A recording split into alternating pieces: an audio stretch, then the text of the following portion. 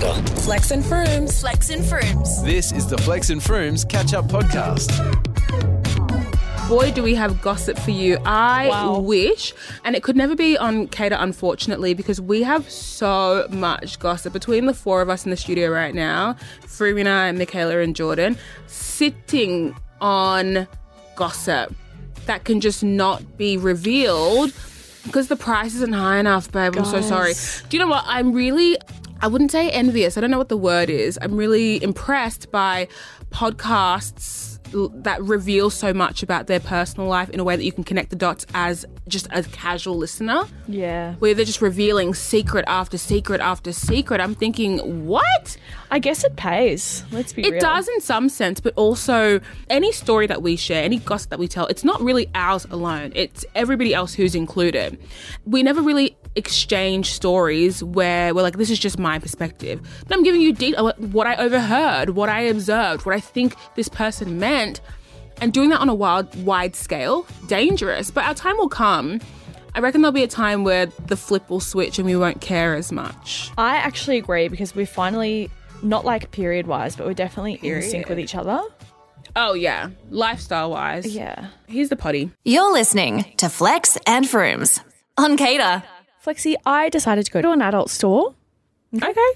To pick up tools? What were we doing? Tools of the trade. Yeah.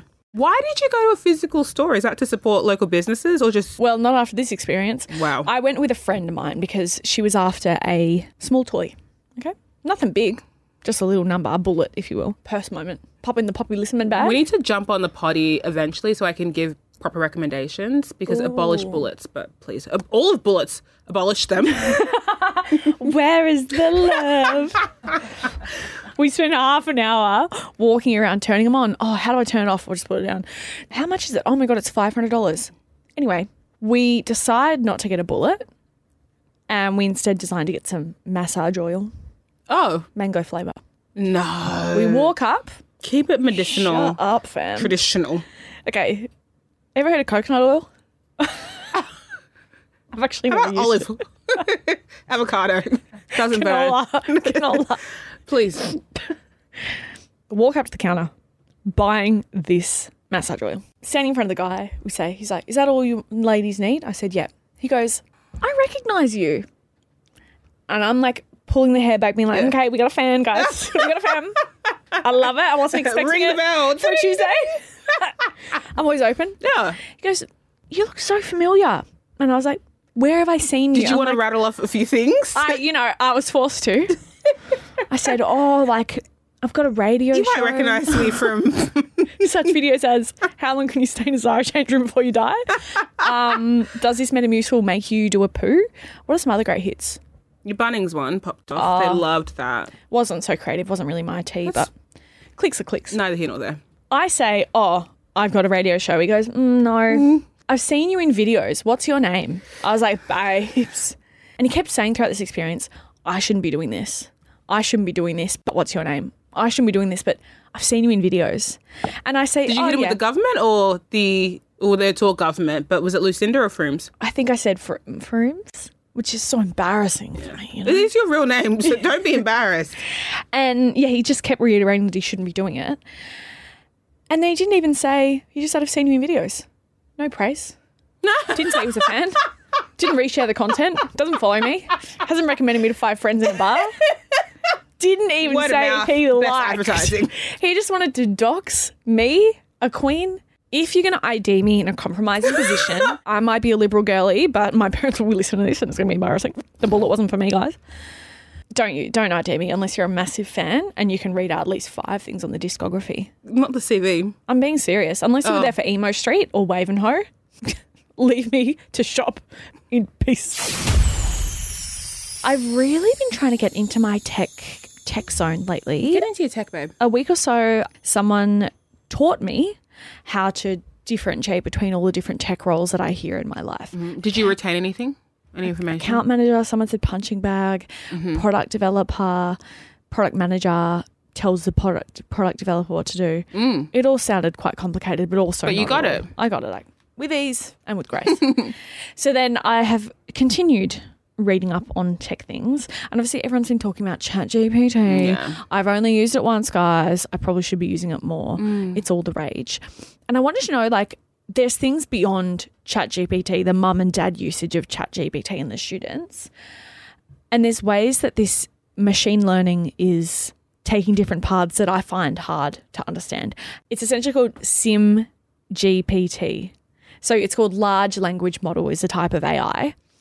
And researchers at Stanford and Google use this large language model to create 25 simulated people who were then set loose inside a small town called Smallville. So what they do is they'd be like, person one works in a convenience store, wears red clothes, loves to help people, and is looking for easier ways to make the process of getting food to customers and petrol to customers quicker. And they create 25 people with these all different kind of like explanations, and they set them loose on, I guess, free will mode to see what happens.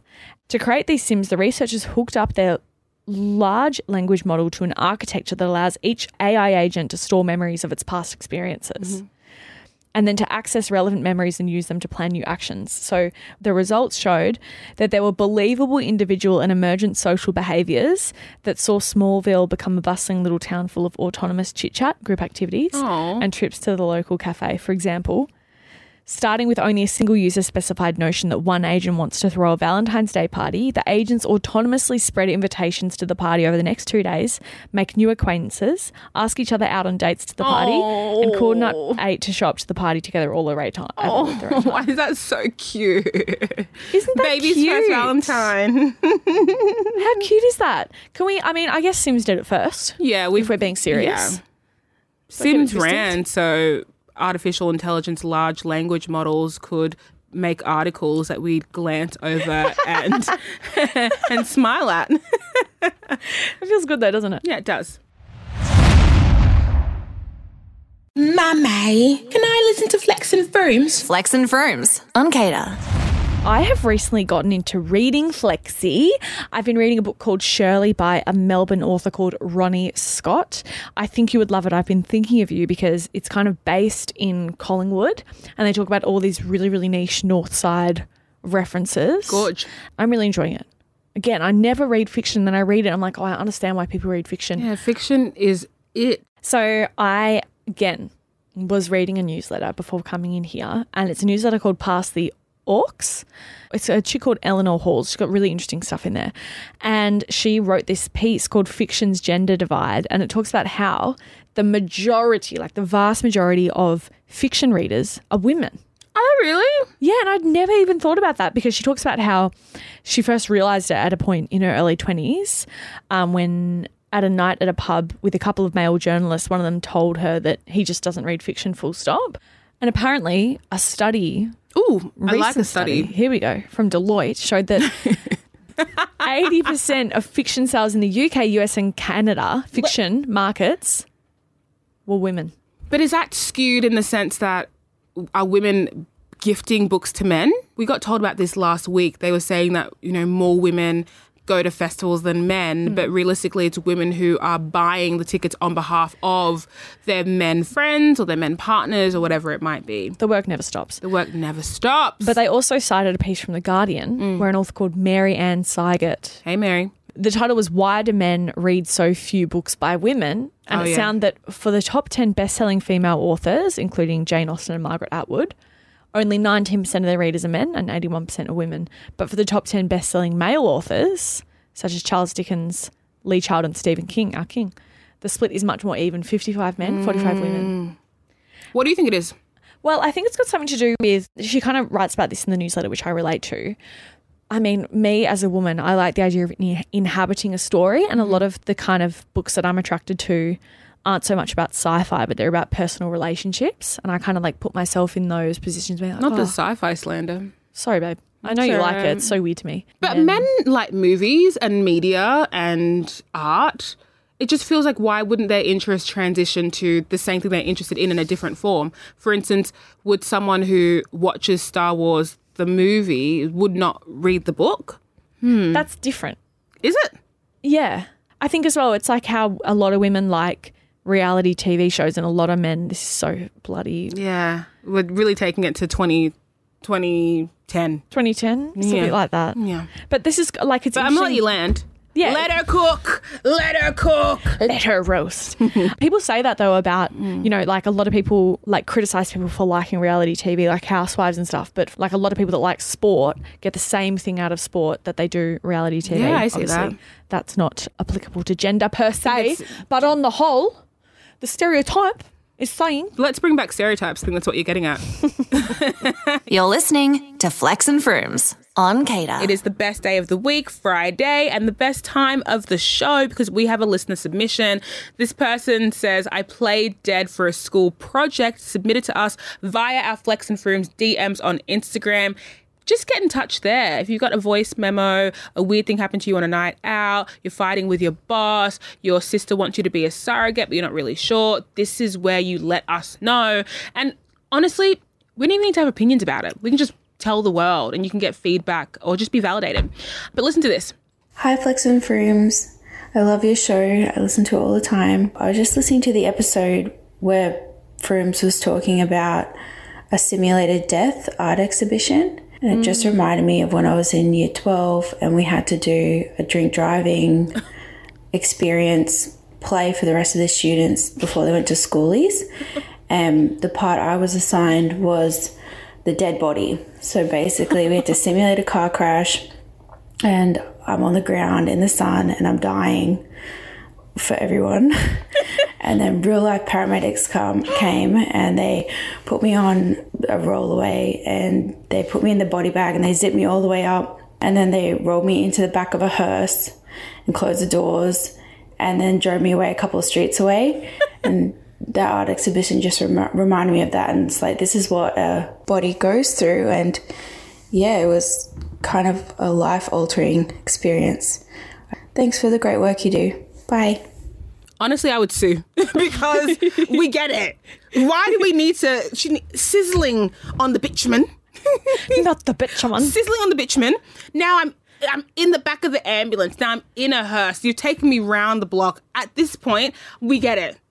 Show us a video. Yeah, facts. Or if anything, kill all the students conceptually. Kill all students. Put everybody in a body bag.